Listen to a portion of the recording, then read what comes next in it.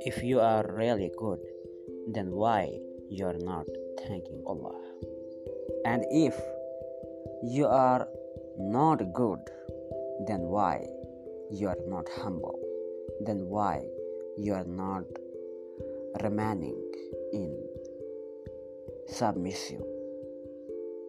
Or then why you are not remaining merciful on others? Some people are saying that I am good, trying to glorify himself. Rather than glorifying, he should glorify Allah and thank Allah that He made me good. And some people are saying we have nothing, arguing or na'uz billah, accusing Allah that He has given nothing to us.